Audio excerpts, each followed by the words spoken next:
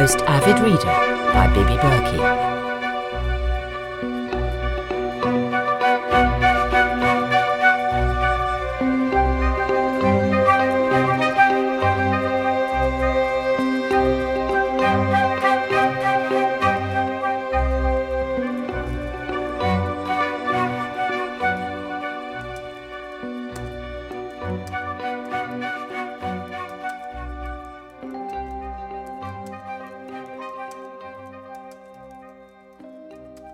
Right, are you there, Monica? I'm very excited. I've got it all worked out. So, the Reverend Harrington and Mrs. Hadley have a catastrophic falling out. Harrington has been entertaining Nicholas Rouse and encouraging his rallies with the angry and impoverished local labourers. She's a revolutionary by nature and can't help but get involved. At the same time, she's growing uncomfortable about the rumours of infanticide spreading about the Hessiots. Suddenly their miraculous run of all-female children seems less God-sent and more diabolic. Harrington throws them off church land. Nathan goes cap in hand to his mistress, Mrs. Hadley, to ask for a corner of the Hindwell estate for the women. She agrees for 3 reasons. Firstly, because she wants to snub Harrington. Secondly, because she plans to kick the complaining labourers off her land and replace them with the industrious Hessiots. But mainly because she and Nathan Gentle have a special understanding and she doesn't want their agreement compromised, if you get my drift. You didn't see that coming, did you? Do you want to have a go and write these chapters? I don't mind. Your most avid reader. Have a go? Have a go? What? And then you'll give me marks out of 10 and see how well I've done, or whether my efforts fit the bill? Shall I see if I can try to reach your immaculate literary standards? Have a fucking go! Sorry? Where do you get off? Are you enjoying shredding me like this? Shredding you? What on earth do you mean? What have I done? It feels like some sort of bloody torture equipment's being used on me, tearing at me.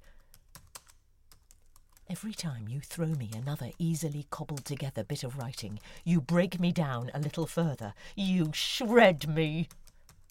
Don't you realise the effect it's having on me? And then you just toss the words, "Why don't you have a go?" at me, as though I'm some eager little puppy trying to get the hang of it. Christ! Why don't you just send me a how-to-write book in the post? I'm guilty of a lot, but I'm not that fucking thick-skinned. I'm sorry. I knew this would happen. I just got carried away. I often don't think things through properly. Hope for the best possible outcome. Maybe it was inevitable that we'd clash. I'll say goodbye. Oh, and perhaps you ought to think about giving up writing. It makes you unhappy and unwell. You've done it, and to great acclaim, but it makes you miserable. And that just goes to show how much you know about writing. Why, I'll remain a writer, and you'll never be one. Goodbye. Good luck.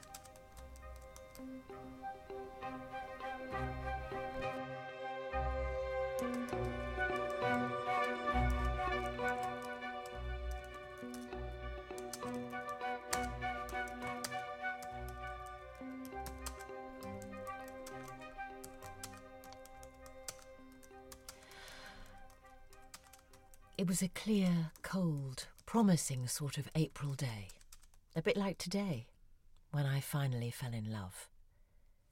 I was 38, a writer with 3 complete books behind her, another one halfway done.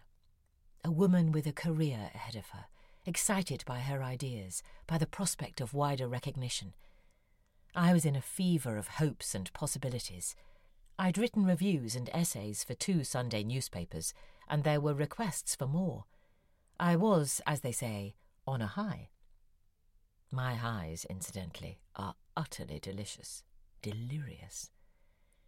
I was properly divorced by then, and was bothered neither by guilt nor by any sentimental attachment to my lost life in New York.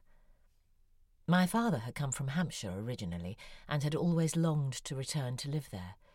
He died a year before, and I now had a yearning to settle in his county, to complete his dream. I was lucky enough to see my cottage on a day when everything seemed beautiful to me. Its signs of advanced decay appeared charming then, not now. Having to bend down to get through the door was utterly delightful. Now I grumble every time I stoop to enter. Its dilapidation was just another exciting challenge. I would fix it all by myself and make it the envy of the village.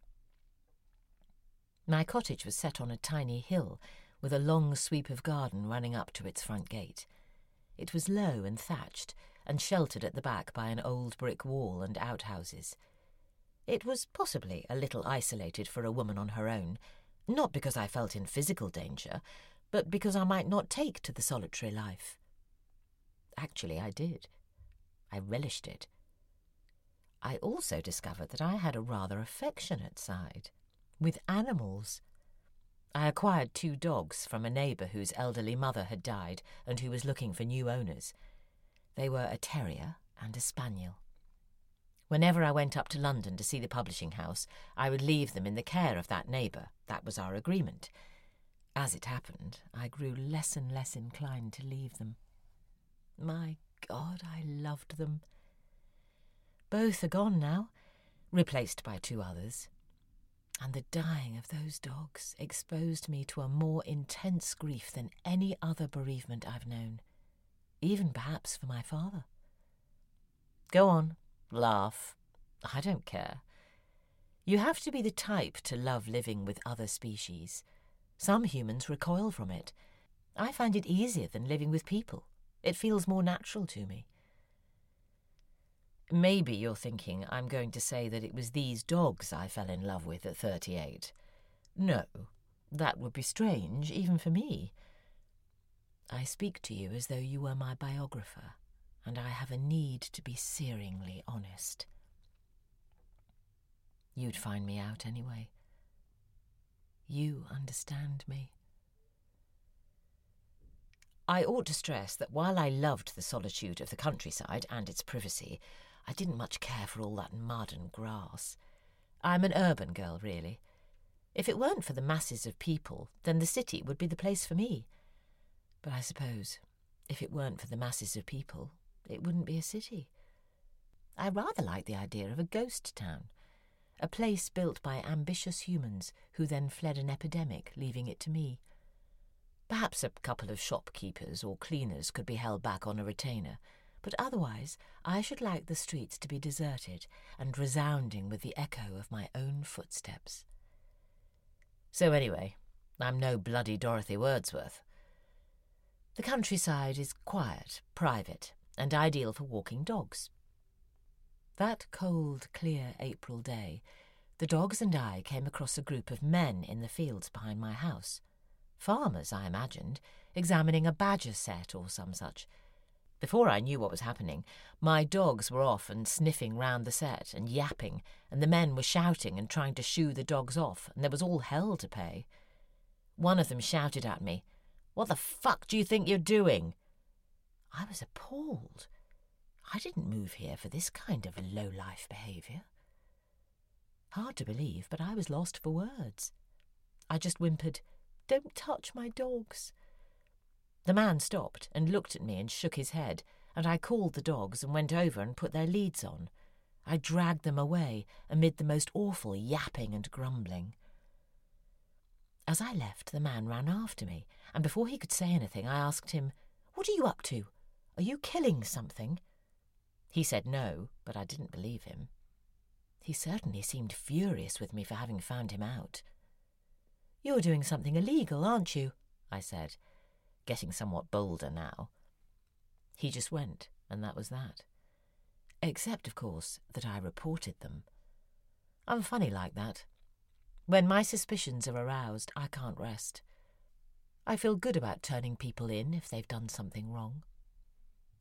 Anyway, the next morning I got on a train to London to see my old agent for lunch, and I found myself sitting opposite an attractive, well-built young man who looked vaguely familiar. I stared at him while he read some documents, trying to place him, and all at once he looked up and sighed and said he hoped I was pleased with myself. I was stunned. So he explained himself. "The police came to check up on us, you know." And that's when I realised who he was. The thug by the badger set who had sworn at me. Only here he was in a suit, very neatly done up, rather respectable, and clearly with a normal kind of job in town. Well, I sank lower and lower in my seat and said next to nothing.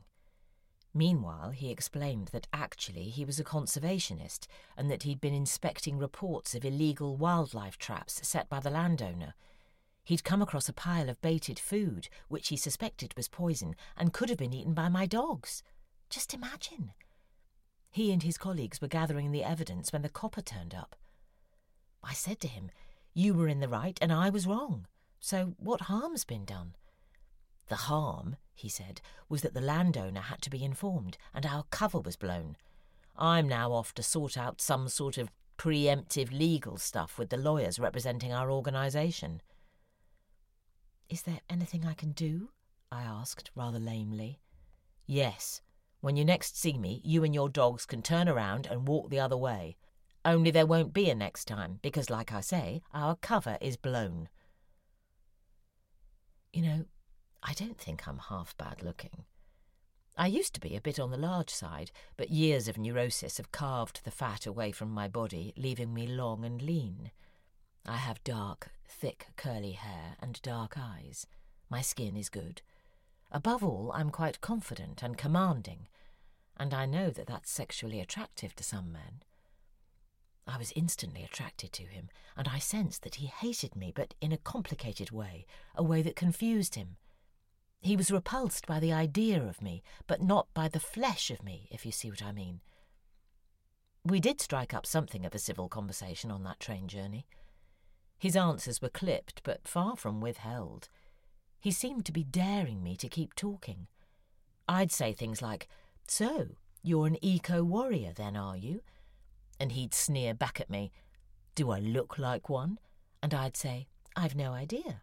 I don't tend to mix with such people." He'd look out of the window and his lips were constantly pursed. I watched his profile. He had soft, thick cheeks, the face of a young man, but his eyes were quite lined, with beautiful fans breaking out at the corners. I guessed he was younger than me, but not by much. He was wearing a wedding ring. Just before the train arrived at Victoria, we both felt the loss of something, and we suddenly looked at each other in utter fear. But we couldn't say anything, because any kind of warm parting would have been preposterous. He got off first, and I expected him to disappear at once. I stood at the doorway of the train, bereft, and looked on. He walked a few steps, then turned, and called out in a voice barely containing its rage, "Where do you live, anyway?" I shrieked out my address, but had no idea whether he had heard it, because in the single beat of a heart he was consumed by the monstrous, shifting mass of humanity that moves along a platform and out into the teeming streets of our capital city.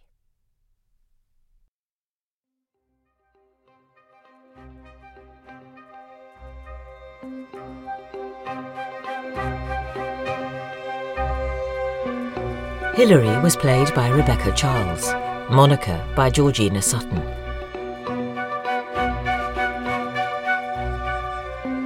Your Most Avid Reader was written by Bibi Berkey, with sound editing by Mark Lingwood. It was made by Tempest Productions and brought to you with the kind support of Rattlesnake Books, an established seller of books, maps, ephemera, art and curiosities. Rattlesnake Books can be found on Instagram, Etsy, Abe Books and Biblio.